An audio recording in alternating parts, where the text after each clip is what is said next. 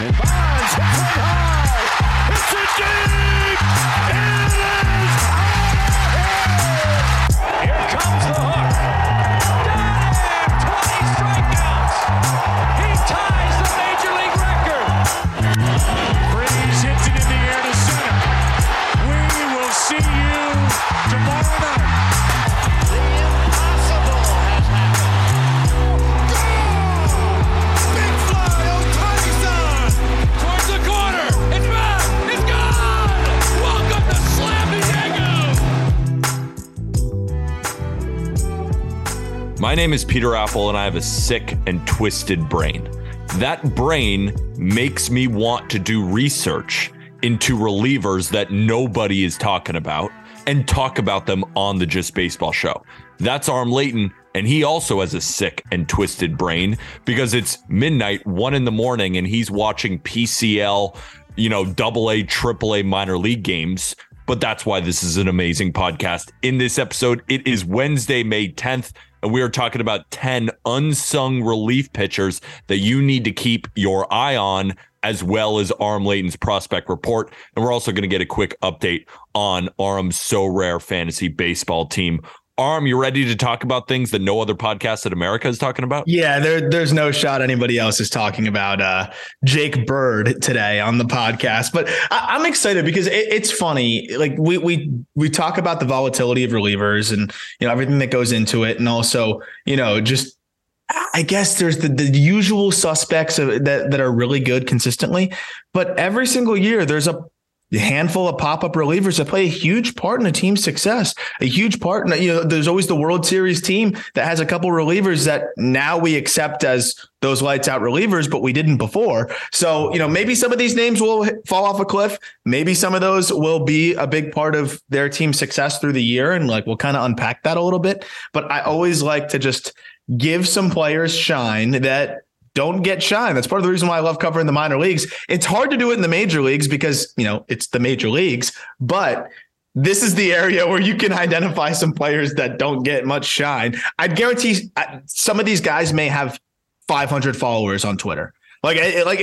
There's a very high chance that a couple of these guys have no followers on Twitter or something like that. But it's not even about that too. Of course, we are talking about their current team success, but I write an article every year about 5 under the radar relievers that I think would be great additions to a playoff team. Yep. For example, last year I wrote a ton about Scott Efros of the Chicago Cubs, and I said whoever gets him is going to get a great submarine type pitcher who could end up actually closing games. He's been that good for the Cubs. And he gets traded at the deadline for Hayden Wesneski, it was a big return. Yeah. A guy like Hayden Wesneski is now starting in the Cubs rotation and is already getting better start by start. So these guys are not only performing well for their team, we have some guys on contenders who could end up being a big reason why that team goes far in the playoffs, or they could be on struggling teams where contenders can then go grab them in order to make an impact. So I have a guy on the Rockies, I have a guy on a couple of different teams who might get traded. You may hear it now, hear that your team got this guy at the trade deadline and think to yourself, we actually got a guy that nobody's heard of who will actually make an impact. That's why I love talking about the unsung relievers. Should we do prospect report first, or should we do unsung relievers first? Let's do relievers first. Let's go through these guys. Let's get straight into it. And remember, the Just Baseball show is sponsored by BetMGM. Use code JBFans, wager $10 on any MLB moneyline and receive $100 instantly in bonus bets, depending on your state, $200 in bonus bets. If you have a gambling problem, please call 1-800-GAMBLER. All right, I'm going to start off with a high school legend. And the reason I say he's a high school legend is he went to my high school. And his name is Gabe Spire of the Seattle Mariners. And this isn't some biased pick. If you look at where he ranks in a lot of different metrics, Gabe Spire of the Seattle Mariners has been one of baseball's best relievers. And that is within a pen that has so many good relievers. But this guy, this left-hander, has been put in spots where there's runners on base, and he is just doing a stand-up, bang-up job. 0.64 ERA, which is the fourth best in all of Major League Baseball, 2.01 xERA. But the reason I love Gabe so much, not only because he went to my high school and I'll always love him and always root for him, but 1 walk, 11 strikeouts in 14 innings. He's only allowed 1 run, and the quality of contact against him has been elite. Of all major league pitchers, there's about 300 of them. He is 11th in xWOBA, which is expected weighted on base average. WOBA is a better way to figure out someone's on base percentage because it weights triples more than just, all right, you got a triple and you got to walk. You're on base. WOBA helps account for those other events in baseball, and expected, that a little X at the end, is your quality of contact on those specific events. He's 11th in all of Major League Baseball. So he's doing a great job of allowing soft contact. He's not allowing free passes, and he's been nails in that Mariners pen. Yeah, I mean, when you don't walk anybody, and it's one of those things where he's not that classic swing and miss reliever. He's averaging about 7 strikeouts per 9, but he walks nobody. You talk about the weak contact. Big part of that, he used a sinker now that he's throwing a lot more, getting a lot of ground balls, and he just seems like the perfect guy to get you out of that jam. This is a good reliever here. Like we're talking about, like I think the one thing I want to highlight as we go through each of these relievers, Pete, is like how confident we are in it sustaining. Like how confident are we in this reliever being able to maintain this performance? I would say I'm pretty confident in Gabe Speier maintaining this performance because he's not dependent on whiffs. He's not one of those roller coaster rides of command where, you know, he could legitimately walk 3 guys and you pull him. So, you know, I think this is something that he can continue to do and continue to be effective. And I always love seeing a tweak in the pitch usage. You see that up in the sinker usage by about 15%. I don't think it's a coincidence that he's getting a lot of ground balls and a lot of weak contact. I didn't know he went to your high school too. That's pretty funny. Speier at 28 years old seems to have figured something out. 19th round pick too. That's why I love the relievers, is like a lot of them had to wait a long time and had to grind their asses off to finally get that big league opportunity. He's been up in like parts of 4 seasons. First time he came up was in 2019 with the Royals, only for 7 innings. Then 2020 for 5 innings with the Royals. And then 2021 for 7 innings with the Royals. And then 2022 for 19 innings with the Royals. And now in 2023, he's already picked up 14 innings with the Mariners. So he's going to have a career high in basically everything this year. So I always love the reliever journeys too. That's always a fun aspect of this. Absolutely. And so he almost, and this is a very, this is a high comparison for this guy, but he kind of has that Justin Steele type profile in the bullpen where it's not overpowering stuff, but he just keeps the ball off the middle of the bat and relies on the soft contact. And he's doing it at an elite rate, and not just elite, like tippity top of Major League Baseball. And the reason why, again, I wanted to highlight him was the Mariners bullpen is so damn good. Yeah. And you think of Matt Brash, you think of Andres Munoz, you think of Diego Castillo, you think of Penn Murphy, you think of so many different arms. I could just keep listing them, but maybe the last name you think of is Gabe Speier, who has the best ERA in that pen. So shout out Gabe Speier. Oh yeah. Your turn. All right. Oh, we're going back and forth. We're going back and forth. Okay. I love it. So my first name I'm going to talk about is a guy that I've been watching a little bit closely. I've mentioned him on the podcast a few times because he has, I think, one of the best names in baseball, but also has been pretty much used as much as any reliever. Oscar Brazoban, Miami Marlins. Brazoban is a pretty crazy story. I mean, this is a dude that's 33 years old and is in his second big league stint now. He in 2022 was all right. He had a 3.09 ERA last year and he kind of battled some command issues, but so far this year has cut his walk rate in half. He's pitching to a 2.14 ERA. And some of these other guys are, this early in the season are probably really, really, really low in the ERA department. But what has stood out to me with Brazoban is that he has actually been used as much as almost any qualified reliever. There's not that many relievers that are over that 20 inning threshold. And Brazoban's had several multi-inning relief appearances for this Marlins bullpen that, is very unsung. A lot of names that are not established. You looked at it going into the year. You said this bullpen could be a disaster. It hasn't been. It's been ups and downs. It's been pretty decent overall. But I think a big reason why it's been pretty decent is Brazoban, and his changeup is one of the best changeups, I think, in the minor leagues in the major leagues. And I think the thing that really stands out to me is you're seeing some of these breakout relievers with nasty changeups. Brent Honeywell is really finding success with that splitter, that screwball type of pitch. Brazoban's kind of similar, and he's dicing guys up with it. Absolutely. And the reason I love Brazoban so much is, one, I really needed the over to hit in Cubs versus Marlins, that long extra innings game. And Brazoban came in against the thick of the lineup with the Cubs, shut it down for me because I needed the Marlins to score for then the Cubs to match it. That happened. So Brazoban's always going to be cool with me. Another thing that I noticed about Brazoban is that he's a 4-pitch guy. Yeah. And up to this point this season, 3 have been absolutely elite. You mentioned the changeup, but that 87-mile-an-hour cutter slider type thing, I wouldn't really call it a cutter because it moves more than most cutters. And at the same time, it's 87. So it's kind of a hybrid of both, just a really nasty pitch. And his 4-seam fastball, nobody's making quality contact against it. But it's his sinker that's getting destroyed. It's like the only pitch that anyone in the lineup can ever get. If I'm him, I just shelve that. Yeah. You're in the bullpen anyway. You only need 3 pitches. Some guys are the best at baseball with just 2. Shelve the sinker, go 4-seam cutter changeup, and he could be one of the best relievers in baseball right now. That's the craziest part, Pete, is that in 2022, he threw the sinker 9% of the time, and it got crushed then too. 375 opponent batting average. This year, he's throwing it more. He's throwing it 20% of the time, and opponents are hitting 533. So, that's the crazy part too. I think that's obviously something they'll catch. The Marlins will see that and say, all right, let's phase this pitch out of here. And you phase that pitch out. Like you said, those other 3 pitches are dynamite.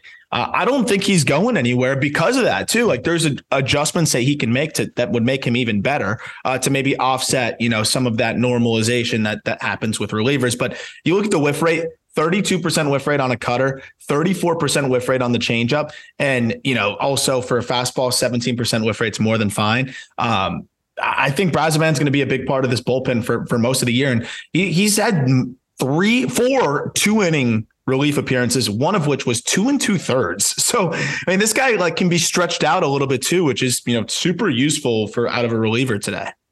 And we'll see where the Marlins end up when they're at the trade deadline. But also, do you think this is a guy who the Marlins can cash in on, get a prospect on the offensive side for him and just flip him? Because they do have a very solid bullpen.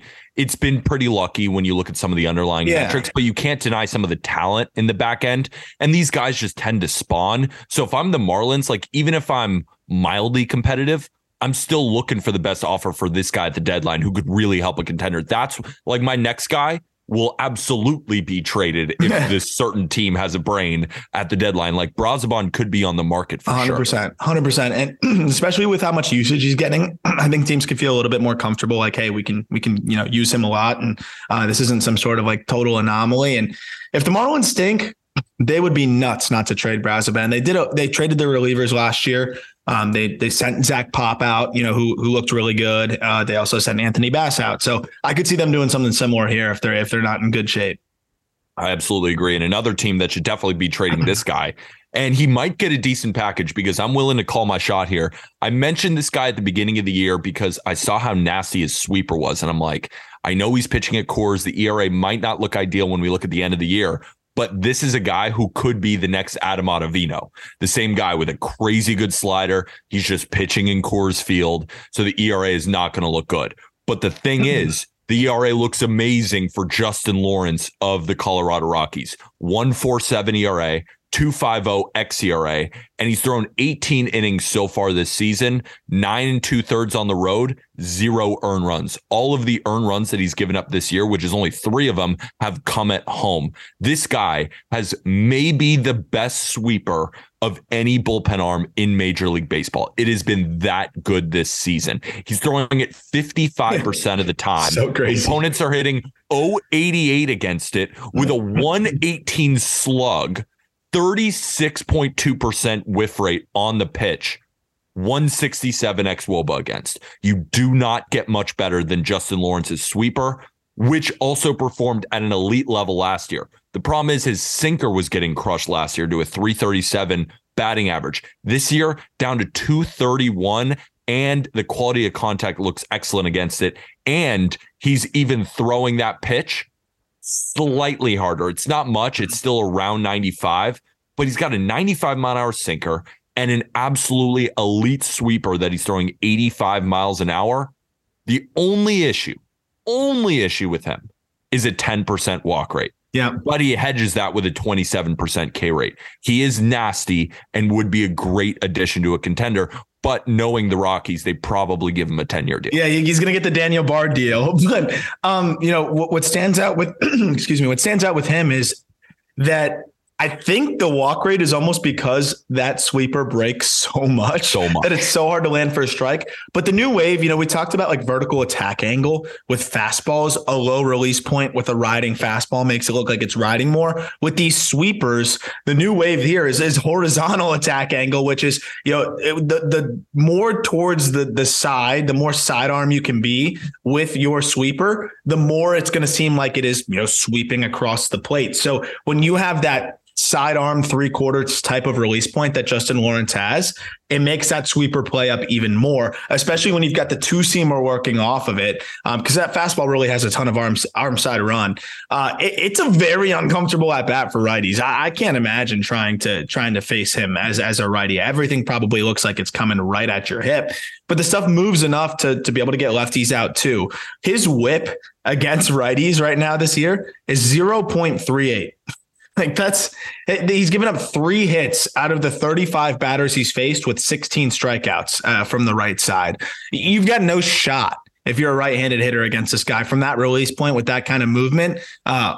This is another dude. And I think most of the guys we highlighted were specifically guys who we think will sustainably be good, but I'm as confident as any of the guys we're going to talk about that Justin Lawrence will maintain this performance. He'd be a Hall of Famer if he went to the Tampa Bay Rays. Because he would get to face the Blue Jays and the Yankees, who are loaded with right-handed bats at the very beginning of the lineup, and he would go into the Hall of Fame if he went to the Tampa Bay Rays. Like he is, I always key on a couple of relievers who I really think could impact a playoff contender. Justin Lawrence is near the top of my list, especially where he's playing right now and how good he's been on the road, which is key because you can't really judge him for playing on the moon in Coors Field. No, not at all. I mean, that's just something that is just not his fault, and I think to have the numbers that he's had and horizontal movement still plays at Coors, it's more the vertical movement that can be impacted. So I think we're seeing that effect right now, which speaking of Coors, my guy's another Rockies reliever, which again, now the Rockies really need to consider cashing in on these guys because they've got multiple here. Jake Bird, who at 27 years old is really putting together a nice season. He was a former 5th round pick, but Bird, a 3 ERA, so not as, lights out statistically as some of the other guys, but a lot of the underlying numbers and a lot of what I've seen so far have really me thinking that this guy could be a dude. And I feel really good about, what they've got here in Jake Bird. So another guy that, goes with the sinker around 59% of the time, 60% of the time, gets a lot of ground balls, and then has this cutter from this funky 3/4 release point that's nasty and a curveball that is just disgusting. I don't know why he doesn't throw it more. I think he should. He throws it about 19% of the time, 54% whiff rate, which is insane. XwOBA of 0.062, opponent average of 0.040. Opponents are 1 for 25 against it with 17 strikeouts. I assume he's going to start throwing this pitch more and more because of how disgusting it is from that release point. And as he continues to do that, I don't think anybody's going to be able to hit it. It's a pitch that flirts with 3,000 RPMs. So, as he starts to phase out maybe the sinker a little bit in favor of that curveball, I think he's going to be an absolute force. Another dude that the Rockies would be smart to probably sell high on at some point this season. And they'd be smart to sell high on, but at the same time, if a team even gives up a lot for him, I think it will end up going well. Like a team who really knows how to optimize pitch usage, like really knows, all right, we've identified this pitch as an elite pitch. You talked about the curveball. I mean, the cutter, you kind of mentioned it, but opponents are 3 for 15 against it with some Ks. It's not as elite, but you could see like the curveball is elite. The cutter is really good. And the sinker is helping him produce a 56% ground ball rate. Like you put him in the right scenarios, and this could be a lockdown reliever for a contender. It's just the problem is he pitches at Coors. So sometimes that the ERA can be a little bit more than you might expect. But the great part about Jake Bird is, and unsimilarly to Justin Lawrence, he's actually been better at home this year, 2.92 ERA compared to 3.09 ERA on the road. So now you know with Jake Bird, he can pitch in any element at any time with those couple of pitches, and it's just about using him in the right spot. So a guy like Jake Bird fires me up. 100%. And he keeps him on the yard, which was something that kind of plagued him last year. He was giving up more home runs. And so far this year, I mean, he's only given up one home run in his 24 innings. So I think that's something that, you want from a reliever. There's nothing worse than the guy coming in the seventh and just giving up a bomb and giving up the lead. So I think Bird is another guy, freak breaking ball. And I think he's found something. He was a relevant prospect at one point. And I think he's going to be a good part of that bullpen for the rest of this year. And I think they could move him relatively soon.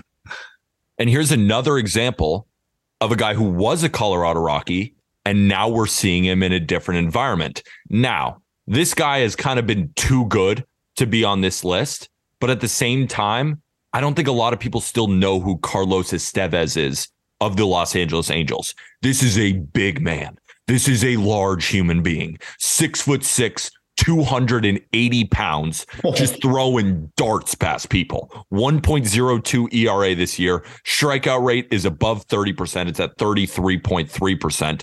xERA is super low, but the fastball, man, it's 97 at your neck with plenty of life. 36% whiff rate on the fastball, holding opponents to a 125 opponent batting average. But don't sleep on his disgusting slider either. And it's a hard slider at 89 with a 39% whiff rate. Quality of contact is pretty solid. It's not the same ground ball guy, but it's just stuff. And he goes at pitchers, he goes at hitters, strikeout stuff. 8 saves already in this Angels pen. The reason why I wanted to bring him up is because, I have a Rockies reliever who we expect to be better once he leaves. You had the same thing. And now here's an example of a guy who had a 4.5 career ERA with the Colorado Rockies and is now looking like one of the best closers in Major League Baseball. We're tying it all together, and Carlos Estevez of the Angels is a perfect example because he has been nails, and he is so exciting to watch because he's nasty and he's huge. Yeah, so this is interesting where I think there's going to be a market of, trying to acquire the right former Rockies relievers, which is funny because there's guys that I think their stuff gets masked by the altitude. And I think Estevez is exactly that.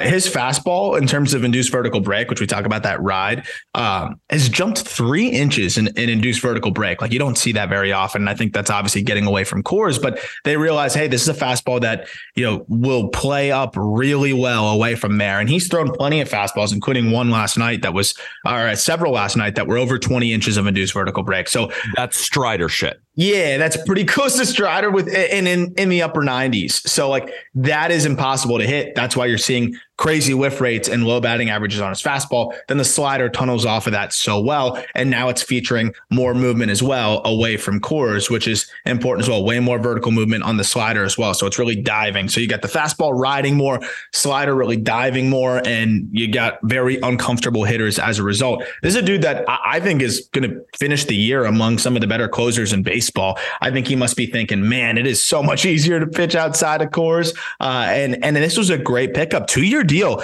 And like he kind of got paid. We were talking about it before we recorded. Like, does he fit the mold of the guys we're talking about? And I said, yeah, because he's been that dominant. Like he's still been way better than I think anybody would have expected, except for maybe the Angels, because they gave him a 2-year deal, which you don't see very often for relievers, especially coming away from Coors. I would bet this guy will be an all-star reliever this year. I actually think he will. I think he will too. I mean, he's been arguably the best reliever in the American League, and he's pitching in a division with elite offenses. You look at the Rangers and they won't stop scoring. The Astros, I don't care what anybody says, I still have them as one of the best offenses in baseball. These Seattle Mariners, and the Oakland A's are slightly below average. Yes, forgot about that. Yeah, I mean that's a force. It's a force to deal with, But no, I'm with you. I mean, like that's not closing out games for the Angels is in that division is not very easy. But also kind of leading up to that, I got another Angels guy. And what's wild is we didn't really plan this, but the way we're going from Rockies guy to former Rockies or to Rockies guy to former Rockies guy to now Angels guy to now another Angels guy. Andrew Wantz, I hope that's how you say it. It's Wantz. Andrew Wantz, 27-year-old Angels. Dude, this guy, you talk about weak contact machines. 99th percentile in average exit velocity allowed, 95th percentile in hard hit percentage allowed, 96th percentile in X slugging allowed, and 95th percentile in expected batting average allowed. His fastball takes off. And I think that's what this, Perry Manassian team, I think that's what they've been looking for is these guys with these induced vertical break fastballs out of the bullpen that were maybe just overlooked elsewhere, because this is another guy with a riding fastball that routinely hits over 20 inches of induced vertical break at around 94, 95 miles an hour. You look at what he has done to hitters this year. It's the sweeper fastball combination, neither of which have been hittable whatsoever. He throws the sweeper about 35% of the time. He throws the fastball about 34% of the time. Against the sweeper, opponents a 118 batting average, 152 expected batting average. Against the four-seamer, opponents have a .091 batting average, a 203 expected batting average. But still, even if it was that would be great. And then he mixes in a cutter, which has been really effective as well. Opponents hitting .071 against it. So, I mean, this is somebody that has just gotten better. I talk about how the fastball, expected stats aren't as good. He's actually phased the fastball out a little bit. He was throwing it a lot more than the sweeper last year. He's upped his sweeper usage by about 8%. He's cut his fastball usage by about 15%, and you're seeing success. With relievers, it can just be as simple as tweaking usage. Cutter usage is also up about 6 or 7% as well. Actually closer to 10%, excuse me. So this is a dude that's tweaked his pitch usage, has upped the life on his fastball a little bit, and at 27, things are really clicking for him out of the bullpen. The Angels have a nice little bullpen coming together right now this year, and I think it's a big reason why they've been floating above 500. Yeah, I totally agree with you. We could go through a lot of names in this Angels bullpen. They, I think, might be the most underrated bullpen in the entire sport. Wantz doesn't have, a ton of innings under his belt, but last season in 2022, he was pretty damn solid. He threw 50 innings at a 3.22 ERA. Underlying metrics were very solid, but this season you can tell that he's taken it to another level. Last year, he was good, and you talked about the pitch usage, and then you talked about the changes. 0.68 ERA, 2.56 ERA. Quality of contact is insane. But the thing is, he's not just some pitch to contact guy. Always been a big strikeout guy. Yeah. 26% K rate this year, 31% in 2021. Another guy. Now, the Angels, I don't expect them to trade a guy like this. But in the right package, if you have a bunch of them in their pen, which they do, you could potentially get and fill a hole in another position of need, because I think this Angels bullpen so far has been outdoing expectations when maybe some other aspects of the team have not been up to par yet for the Angels. Yeah, I mean, and that's the good news is, the bullpen's kind of been a disaster in the past. Seems like they've kind of figured that out. And that seems like it's not going to change too. I feel like we've highlighted two names that we feel good about. That's not even highlighting some of their more established guys. And I think that's one of the reasons why this Angels team is a little bit different this year. Agreed. Another guy I want to talk about is, a player that I mentioned early on in the podcast. It's just like a cool story, right? He made his first appearance, and that is Ian Hamilton of the New York Yankees. Ian Hamilton has a crazy story. Back in 2019 in AAA, hit in the face with a foul ball and has barely pitched. Like his last real season, like 2018, he had 8 innings. 2020, he had 4 innings. 2022, he had 2.2 innings. And this year, he's at 20 innings at a 1.35 ERA with 25 Ks to give him a 33.3% strikeout rate. But he throws one of the most interesting pitches in the entire sport, and it's called a slombio. So Aaron Boone was talking about it, and he was smiling while he was talking about it, and called it's a combination between a slider and a changeup, or a combio, as Latin American baseball players like to call changeups. So they just coined it the slombio. And you can tell that Baseball Savant has no idea what to qualify it as. They just call it a slider, even though this pitch is crazy, Aram. Sometimes it tails away from lefties, and sometimes it slides in, but it always has that vertical drop. It's just one of the craziest, weirdest pitches I've ever seen, and it's performing at an elite level. That's why he's throwing it 54% of the time. Opponents are only hitting 130 against it, and it has a 41% whiff rate. But then, why I love Ian Hamilton so much is that you can tell guys in the box are just, that's all they think about. They know it has a crazy name. They know, all right, Ian Hamilton is up. He's going to throw me most of these Slombios, and then he just blows 96 by you. And you're just like, oh, shit. And guys look like freaked out when they see a fastball, which is such a weird thing from a reliever. It's kind of like when Devin Williams, obviously Ian Hamilton is not Devin Williams, but it's that sense of like, you have to be ready for the airbender from Williams. So when he throws you 95, it probably looks like 102 in the box. That's why both pitches work so well off each other. Same thing is happening for Ian Hamilton. Such a cool story that this season has thrown more innings than his entire career. And he's easily been one of the best relievers in the sport in a Yankees pen that has a struggling Clay Holmes, right? Yeah. Wandy's been good, but you could make the argument right now that Ian Hamilton has been the best reliever in the Yankees pen, which ranks second in bullpen ERA in the entire sport. So what's crazy to me is that Slombio pitch, spin rate of 1,500. Crazy, right? It's just an anomaly. It's an outlier pitch. And that I love nothing more than outlier pitches because they're just so interesting. Like, you just unpacked it all and I was very captivated. Like, it's just a very cool thing when someone can play around and find a unique pitch that hitters just haven't really seen. And what's cool about it too is, like, you can try to get ready for it. You can see a couple of them, but almost like a snowflake, it seems like no two of them are alike. So it's really cool when you have a story like that, and then you have a unique player like that to kind of accentuate it all. And again, like, this is another one where it's like, I don't see this pitch being hittable anytime soon. Like, this is a guy that's probably going to be good for a while. Like, especially when you can dial it up still the way that he does. The fastball, like, it might not have the elite shape of some of the other guys, but he sits 96, and off of that other pitch, the 1,500 RPM Slombio, like you said, it must look like it is taking off. So this is always, I love stories like this. Again, you get stories like this with relievers more. And man, the 11th round pick by the White Sox in 2016 out of Washington State. Looks like he's going to have a nice little big league career at 27 years old. It seems like he's just getting started.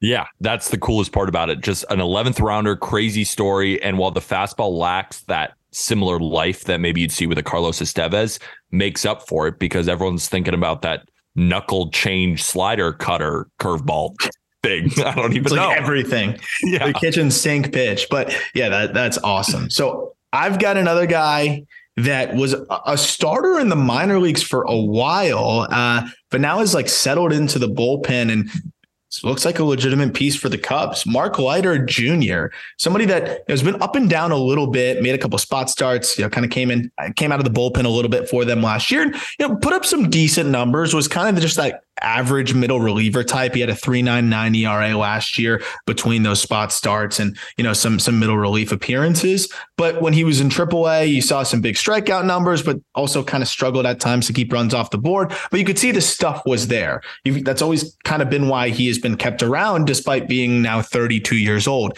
But it seems like things might be clicking at 32 for Mark Leiter as a reliever. And he's definitely really tinkered with the pitch usage. One of the most unhittable pitches in baseball right now, and I think Alex Fast tweeted this recently, like WOBA against by pitch, and the lowest WOBA allowed was the split finger. And that's exactly what Mark Leiter's throwing more than ever, is this split finger change, which, by the way, you talk about a pitch that doesn't spin. What do you think the spin rate is on Mark Leiter's split change? Just ballpark. Probably like 1,100. 920. Oh, and I was even lowballing it on purpose. Yeah, 920, which I'm so glad. There's nothing worse than when you ask somebody to guess something and they guess way below or way above and your point gets ruined. So thank you for that. But that split finger is disgusting. Opponents are 4 for 30, a 133 batting average. He's throwing it 34% of the time. And if anything, he's been unlucky. .093 expected batting average against that splitter. It is so weird seeing three digits on a spin rate too, by the way, just 920. He's got the sinker, which is a good ground ball inducer. He mixes in a cutter as well. But really, this is a guy that, and he has a full assortment, even a curveball, taste breaker pitch, and then a four seamer from time to time to change eye level. But what stands out to me is like, this is a reliever that found a split finger, has really, really perfected it, and is throwing it for a strike more than ever. Almost a 60% whiff rate on the splitter. That's going to be a problem for hitters, I think, for a while. It's cool to see Mark Leiter at 32 kind of put it all together. I think what the Cubs are doing right now in their bullpen is so fascinating, and it might end up being the future of how teams make a bullpen, right? Because they take these former starters that have good stuff, but then their stuff plays higher in 1 to 2 inning spurts. But that's the thing. You can get 2 innings out of these guys because they're used to throwing 5. Mark Leiter Jr. is a perfect example, but another great example has been Keegan Thompson, who's also been really good out of the Cubs pen. And then even Adbert Alzolay, who's not off to as good of a start as these guys, but you can still sell the quality of the stuff is very good. And Adbert Alzolay is another guy who they can just go to. So instead of having like one guy who can give you one good inning, and they have a couple of them, right? They have, Michael Fulmer, they have a couple other guys. But when I watch a Cubs game and the lead is tight, I want them going to Mark Leiter Jr. I want them going to Keegan Thompson. I want them going to Adbert Alzolay. And I think other bullpens will start to see, like in the Angels bullpen, Jaime Barria is a guy who they do that with. Tucker Davidson is a guy they do that with. And those guys have been effective. Like, though, that formula feels good. That almost feels like what the Rays have kind of been doing with their openers, getting 2 to 3 innings out of guys. This formula works, and Mark Leiter Jr., I think, might be the example of that in Major League Baseball right now. Yeah, he's been awesome. And the Cubs bullpen has been pretty darn solid this year. My guy is a guy who, when we saw him sign in the offseason, we all thought to ourselves, the Dodgers are just going to do it again, aren't they? And it might have been the easiest prediction of all time because Shelby Miller is that dude. Yeah. 1.23 ERA out of the Dodgers bullpen. He's just walking the world. That's why the xERA is too high. But man, I mean, talk about life on a fastball. You look at his fastball, he's throwing it 60% of the time, but it has a 31% whiff rate, and opponents are hitting 0.36 against it. Yeah. I don't even have to look at exactly how many inches of induced vertical break it has, because I watch it and you see the stats and you just know this thing is flying. That guys have no shot against it. But of course, now he's got the Dodgers slider, which has a 145. So he's gotten unlucky with it, and opponents are still hitting 250. 145 expected batting average. Quality of contact is crazy, crazy low.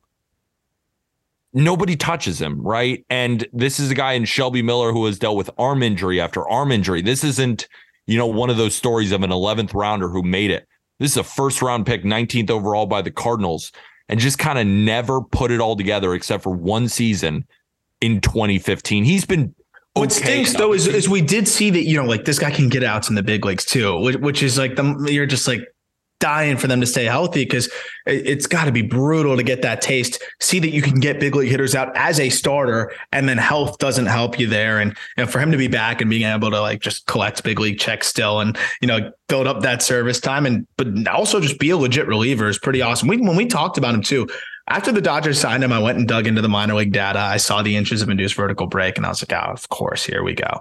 It was just that ridiculous fastball. The command, we'll see. But at the end of the day, like, he can get away with that. It'll hold him back from being like elite, but he'll still be a very good reliever for them. And they've needed Miller because their bullpen hasn't been as perfect as we are kind of accustomed to seeing. Like, Miller's been very helpful for them because they have not been that Dodgers bullpen we're used to. I mean, Yency Almonte is a guy who's really struggled. Alex Vesia was sent down and got shelled in his first AAA appearance. Shelled. That's so bad. Like, so when weird. I look at this Dodgers bullpen and there's a lead late in games, or it's a tie game or whatever, I want Caleb Ferguson. I want Elvin Phillips. And I want Shelby Miller. Yeah. Like Bickford's been okay, not great. Bickford's been all right, yeah. Okay. Like it's just these guys have all been kind of mid, except these three, and Shelby Miller is one of them. Like Shelby Miller, Dodgers. Shelby Miller. I love it. Shelby Miller. Who's your last one? So my last one's a guy that, probably is a step below everybody else, but I thought it's a cool story. And I think is somebody that's going to continue to get better because of the story. So former Dodger prospect, Jose Hernandez with the Pittsburgh Pirates. He was selected in the Rule 5 draft. And this was one of the more surprising picks of the Rule 5 draft. I had him highlighted as one of the prospects to look at, but I didn't think he'd get picked because he had never really pitched above. He hadn't pitched above Double-A, and he'd only thrown 38 2/3 innings in Double-A for the Dodgers. So this was a big leap for him to go pretty much straight from double to the big leagues as a reliever. And we've seen more guys do that, but this was somewhat surprising because he just didn't have that much work under his belt, even above the high A level. And Hernandez has been thrown into the Pirates bullpen, a team that's, succeeded this year. I know that they've come down to earth a little bit, but still, and has been solid. The fastball is not that effective. Like he's going to have to figure something out there, but the slider is devastating. And that was why I think they took him, and they figured that the rest will come together. But to make that jump and get outs, and they've been tasking him with, a good amount of responsibility out of that bullpen. The slider, opponents are hitting 0.56 against, 100 expected batting average, 42% whiff rate, and that's 1 for 18 against it with 11 Ks. The changeup, the numbers aren't as good, but you can take my word for it. It's a pretty good pitch, and it'll get better and better. Helps him against righties. The slider's devastating against lefties, and the fastball, again, it has to continue to come along, but the whiff rates are pretty good on it. I just love that the Pirates took a chance on this guy to jump straight from double in the Rule 5 draft. And he's really holding his own so far this year. He has a 1.84 ERA and, in 14 2/3 innings has punched out nearly 10 per 9. So again, not quite to the degree of these other guys, but I love seeing a Rule 5 draft pick succeed like this. And this was one of the, riskier Rule 5 draft selections that we saw. And you might see a guy, who's a Rule 5 draft pick, brought up from Double-A, start walking the world. Nope. No. 3.4% walk rate. He doesn't walk a soul. Everything is within the strike zone. And I'm so glad we got to end it on him, because this is a guy who nobody's going to hear about. No, never. Some team is going to be like, hey, look at the slider. Look at the changeup. This guy could be really effective in our bullpen if we are able to tool with his fastball, which that some teams are going to be able to do. So we're going to see on MLB trade rumors in July, Jose Hernandez is traded to the Houston Astros for nothing. And we're just like, oh, who cares about that? Then in October, Jose Hernandez is coming in the 7th inning and getting big timeouts.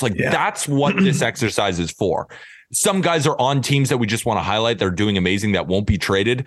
But I would say half of the guys we named are on teams that can potentially be on the move to really help contenders. Like Jose Hernandez is like the perfect version, because Justin Lawrence, Jake Bird, some of these guys, they've had other seasons where it's like, all right, these guys have a track record. But this guy, you see it for a little. You don't give up much because hey, he hasn't proven anything, right? Just give him to us for a 28-year-old outfielder you've never heard of either, who never ends up doing anything. But then he goes to a team and locks down innings in the back end, which is so impactful. This is a good one. This is a really juicy one. I had to, I had to go deep in my bag for the last one. Jose Hernandez, 25-year-old, 5'10", 205 pounds, just throwing dirty sliders and changeups for the Pittsburgh Pirates. Before we get to Aram Leighton's prospect report, I want an update on how So Rare is doing, because for me, it's been going horribly. Yeah. In the sense of my team, the guys I drafted, thanks Max Fried. Not thanks Max Fried, but it's obviously super unfortunate, but potential Tommy John surgery. It's just, I like to live vicariously through yours, because yours has been so much better. So I just want to listen to how you've been doing, because if I'm doing it, I won't be able to show how good So Rare is. Yeah, it's just my team has been horrible. This thing stinks. I can't win. Honestly, So Rare's fault. It's an amazing app. It's just me being an idiot. No, so dude, it's crazy, because it's also with fantasy, there's just so much. Honestly, with the names we just went through, because remember, like you can pick up cards when you draft your team for free. Again, a reminder, I'm sorry for those who have listened to these segments and have heard this so many times, but you can draft your team for free with the link in the podcast description and, select a lot of very, very good players. But for those that want to enter like the limited competitions to be able to win, Ethereum prizes and be able to win very rare cards that, are worth decent amount of money, like you got to own limited cards.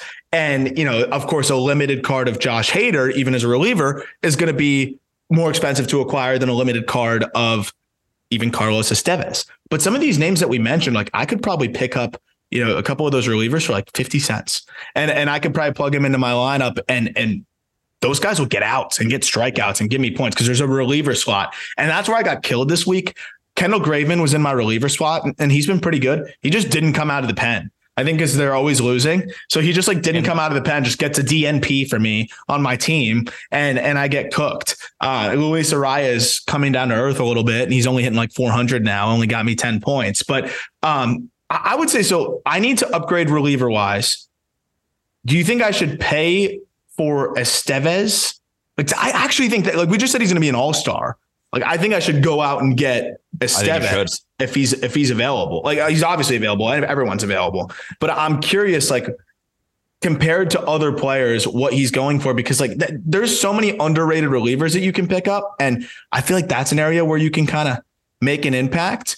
And then I'm trying to Leiter Jr. Right? Yeah. Because he gives you so many innings. It's not just the one guy. Like, of course, Estevez is great, but he's an established closer who's getting saves, so he might be a little bit more expensive.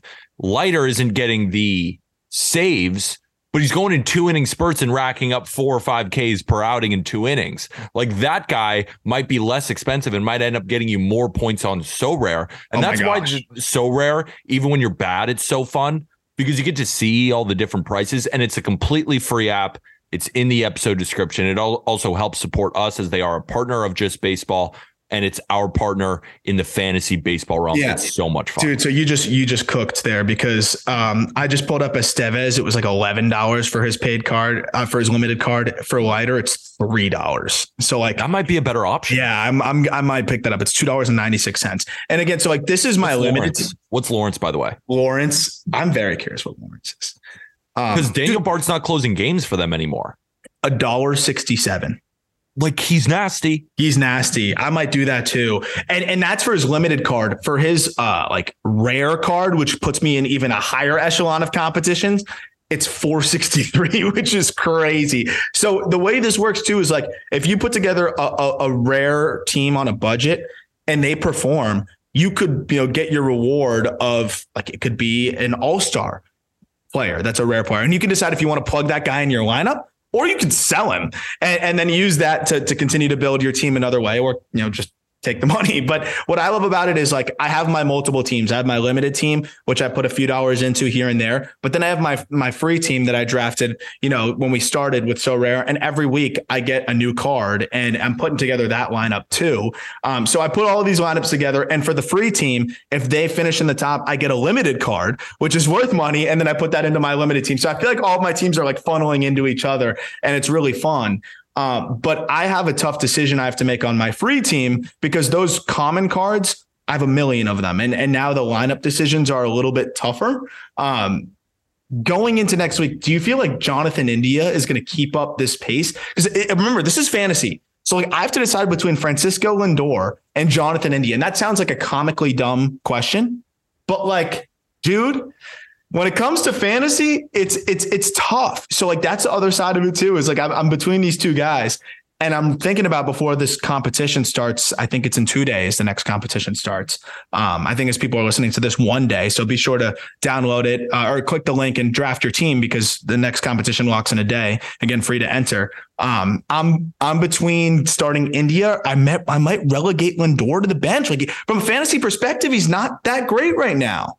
Yeah, he hasn't been that great right now. I have one question about Jonathan India. How many games are at home and how many games are away? That is Jonathan India has 1,100 OPS at home. He's hitting 345 with a 638 slugging. On the road this season, 627 OPS. How many games are in Great American Small Park? See, you see how you can be a GM on So Rare? Like that's the fun part. You literally like I'm like checking out matchups. We're like basically putting our Kevin Cash hat on right now. They're at home, and then they go on the road. Ooh, Against who? They're at Miami. No shot. Not taking that. Okay, looks like Lindor's starting. There you go. Thank you, Pete. Draft your team on SoRare. The link is absolutely free in the episode description. Now it's time for the prospect report, brought to us by Aram Layton. Mm-hmm. Also, Aram and Jack have been going over prospects now for so long, and it's such good information. Make sure to go check out the Call Up podcast. It's our prospect podcast here on the Just Baseball Network, hosted by our very own Aram Layton, and then Jack hops on from time to time. Great podcast for getting even deeper into the minor leagues. But once every 2 weeks, we ask Aram who has been some of the great players in the minor leagues that he's been watching. And your Twitter, it's so funny, Aram. Like it's always been good, but it's starting to get like real good. Like maybe the best Twitter account for prospects, because what you do with the video too, and you're so consistent with it, it's kind of like what Pete Flaherty does in college baseball. Yeah. Like it's the constant updates from guys with a little bit of data involved. And then you're always following up with articles. Like each guy, I know fans can get so excited about the minor leagues and guys in their team, because not only is it visual, you can watch the video of a guy shoving, but then you're seeing how well he does. And then there's more information. So shout out your Twitter account. You just made my day. And also shout out the prospect report. Let's get into it. You just made my day, dude. And I've been wanting to do more in articles. So like, I want to do that format in articles with like a heat sheet, but the GIF I use, like the GIF creator, just doesn't work. And you know how I feel about Giphy Cat or whatever. Welcome to creating a business. It drives me nuts. So I need to find a new way to embed a video player. Long story, but that made my day, because I do, just like you put a lot of time into your picks, and I put a lot of time into putting those tweets out. So absolutely. I'm glad you appreciate that, because like it's something that is super fun. But it's one of those things where it's like if no one pays attention to it, you're like, what am I doing? Like I'm just wasting my time. Well, someone I did highlight on Twitter. And I'm sorry, Peter, to start with this, because this guy's going to terrorize you for a while. Marcelo Meyer, man. Yeah. He looks like he's figuring it out. Like he looks really good. So the Red Sox were using a weighted bat with him, in the off season to help him kind of just generate more power, more impact, more bat speed. And we're seeing it. Like he's hitting the ball hard. And on top of that, like it's to all fields. He's finding the gaps. He's hitting more home runs. Last 12 games in high A, 400, 450, 727 slash line, 3 home runs, 12 extra base hits, 15 driven in. This dude, I think, is kind of being wasted away in high A at this point. Jordan Lawler is in double A. I think Meyer should be in double A at this point. His defense has been phenomenal. Continuing to watch that. This is a legit, I would say 5-tool. He's not that fast. He's not slow, but like he's really tools across the board. This is going to be a very good shortstop for a very long time. I'm sorry. You have Anthony Volpe though, so I'm not really going to feel bad for you. But this guy, it's going to be really fun, I think, to have it's almost going to be like, I'm hoping Nomar versus Jeter. Like I don't want to put that on these guys, but I think it's going to be a really fun, like these two guys are going to be the shortstops of their respective teams for, I think, the next decade plus.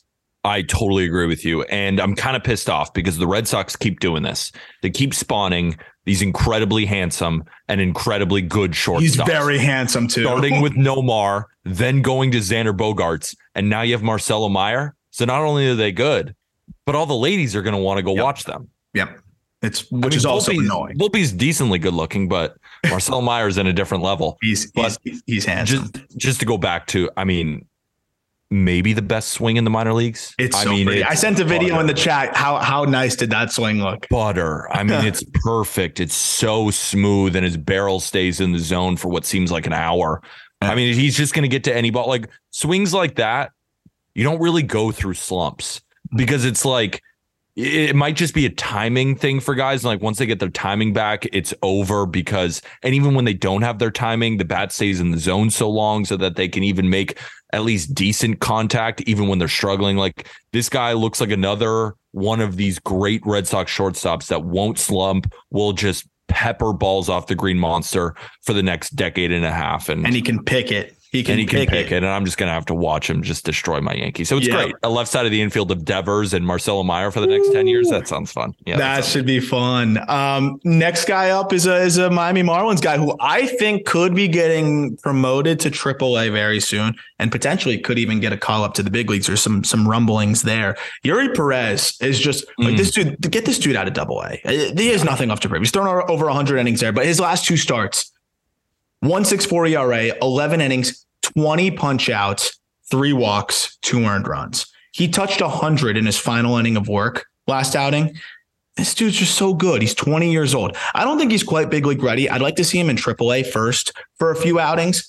But man, Yuri Perez looks like he's really kind of hitting that last stage of development, and is just about ready to get up to the big leagues and make an impact for the Marlins, who, we talked about the rotation depth. They have it. Braxton Garrett put together a good start the other day. Johnny Cueto's hurt again. I think you got to kind of shelve Johnny Cueto at this point and assume he's not going to come back and help you. This rotation could probably use a Yuri Perez. I think that might be their only shot at staying afloat in a few weeks, is to call up Yuri Perez. So I'd like to see him make a couple of AAA starts, but the stuff looks fantastic. I know this is setting a really high ceiling for the guy, but I'm pretty sure if he was pitching on the Marlins tomorrow, he'd have the same ERA at the end of the year, even if he's not ready as Edward Cabrera. Like, I think he's like that good. Yeah. And the way LeBron James was describing, hold on. No, I know. I just love that that just was the segue there. But anyway, go ahead. So there was a new tape released by ESPN, and it's basically a hype tape for Victor Wembanyama, who is going to go number 1 overall from France. He's 7'5". He might be the best prospect ever since LeBron. And LeBron is like, we throw a lot of terms out there, but you don't throw the term out alien a lot. And he called Victor Wembanyama an alien. And I know that, again, this is setting high ceilings, saying he could pitch like Edward Cabrera right now and comparing him to Victor Wembanyama. But he has that type of body and he has that type of pitch mix. So I think there's 2 aliens right now in the minor leagues. It's Ellie De La Cruz of the Cincinnati Reds, and it's Yuri Perez of the Miami Marlins. Like, this guy is so tall. He's so lanky. His levers are so long and disgusting that we were watching him in the futures game, and I think I texted you immediately. I'm like, who the hell is this 19-year-old freakazoid? Yeah. Because he's got unbelievable stuff. That's why he's ranked so high in every prospect list. Why not pitch him now? Like, how many? I think there's a legit case that does he have? I think there's a legit case that they will, especially because he's not going to, they're not going to let him throw 200 innings this year. So, I think there's a legit case that he does get called up soon. The thing that stands out the most too is you talk about like the alien side of it. And also you name your 2 aliens are our number 1 hitting prospect and our number 1 pitching prospect. So it's not a coincidence there. But what stands out to me with Yuri is he throws strikes. Yeah. Like, that's the thing. Like, his fastball, he lands at first strike 70% of the time. His slider, he lands at first strike 70% of the time. That's crazy. To be 6'8" with those long ass limbs and be throwing strikes like that. The only thing that's missing is sometimes he misses middle too much with the fastball. And so like he might get hit a little bit from time to time at the big league level. But you talked about Edward, like Edward's issue is he walks too many people, falls behind the count, and then either, gives up the one big hit. He's not going to do that as much. It's just going to be like a couple home runs here and there. I could see them being pretty similar statistically. And if that happens, Yuri's learning from Mel Stoudemire Jr., who, for my money, is one of the best pitching minds in baseball and one of the best pitching coaches in baseball. I think the Marlins, kind of are the proof of that. And he's also working with Sandy Alcantara every day. He's got, to share a clubhouse with Jesus Luzardo, even in Edward Cabrera, who's still learning, but can also learn alongside him. Like, this is a really good situation for him to get up there. I would love to see Yuri up soon. Who else is impressing you? Noelvi Marte. I gotta say. No way. I gotta say, he's heating up, man. He got off to a terrible start, but all of a sudden, Noelvi Marte is really, really, really heating up. Look, he's not going to defend. I think that's very clear. They've moved him to third base. Yeah. But what's crazy is they're putting him back at shortstop again. Like, he's been playing more games at shortstop, which is so weird because I agree he's a fake shortstop. But they've been playing him more at shortstop, which is bizarre. But that aside, he has been absolutely murdering baseballs over his last 10 games. 410, this is in AA, 410, 477, 769 slash line for the Reds AA affiliate Chattanooga, and only a 13% K rate. He's only struck out 6 times in his last 44 plate appearances. So he's not striking out. He's hitting home runs, got 4 homers. He's walking. He's putting bat on ball. Like the bat to ball skills have always been there. The approach has always sucked. So to see the approach improving, like this is a guy that can hit. And I think he's going to hit. I'm surprised that they're playing him at short. I'm not highlighting him because of his defense at short. I think it stinks. But he is a really, really, really interesting bat. And it's cool to see him heating up as a 21-year-old in AA. Does he remind you of Javier Baez at all? He'll strike out way less, but in the sense of like unbelievable bat to ball skills that are, because like Javi Baez has good bat to ball skills. Like you want to realize anybody else had that approach that Javi has, they would never make contact. Yeah, they'd be an independent ball. Yeah, so like maybe. So like in that respect, yes, like an approach that takes you out of what you are best at, which is just driving the baseball. But what I do think is that I think he's a more well-rounded hitter overall. So, I think that will help him, to not be as streaky as Javi Baez, who went 6 games without punching out the other week, which is pretty nuts. Shout out Javier Baez. Who's your last prospect that you're on the lookout for? Yeah, last hitting prospect I wanted to highlight. And then also I want to talk about Casey Schmidt real quick. Oh, yeah. Drew Gilbert just got bumped up to AA with the Astros. First round pick this past year. This dude. And also I want to just quickly, Mason Wynn is on fire too. Mason Wynn 10 for his last 24 and AAA for the Cardinals as a 21-year-old with 3 home runs. That's insane. 3 for 3 on stolen bases. But Drew Gilbert, 22, Tennessee kid that got ejected, if you remember, for like saying, that's fucking terrible to the umpire. That's just the way he plays, though. He plays with a fire. I saw him on the backfields. He looked really good. He's small. He's like 5'9", 5'10", shorter levers. So, the power doesn't come as easy as you think. But then all of a sudden, the bat speed is ridiculous. The shorter levers allow him to consistently make contact. He was 10 for his last 22, 455, 478, 1,000 slash line with 3 homers in high A before they bumped him up to double. Now I think he's going to keep going off in that Texas league where I think the numbers are going to be solid because it's a very hitter-friendly environment. Gilbert is a dog. I think this guy's going to climb through the minors very, very quickly. I expect Drew to probably be on top 100 list soon. 22, can play all 3 outfield spots, hit for average, surprise you with the power. Astros have a good one there. That was the prospect report. Tons of great analysis from our guy, Aram. And the last thing that we want to touch on is, 1, Aram's agenda is on fire right now. And number 2, the San Francisco Giants are getting one of the best, maybe the best overall defender in the minor leagues in Casey Schmidt, right? And third base defense has not been ideal for the San Francisco Giants when you look at a guy maybe like J.D. Davis. Of course, they use a bunch of different guys at third, but third base defense is not what the San Francisco Giants are known for. But for the next decade, that might be the place to find third base defense. Right now, it's in Pittsburgh with Brian Hayes, or in St. Louis with Nolan Arenado, or in Toronto with Matt Chapman. But the future of third base defense is Casey Schmidt of the San Francisco Giants.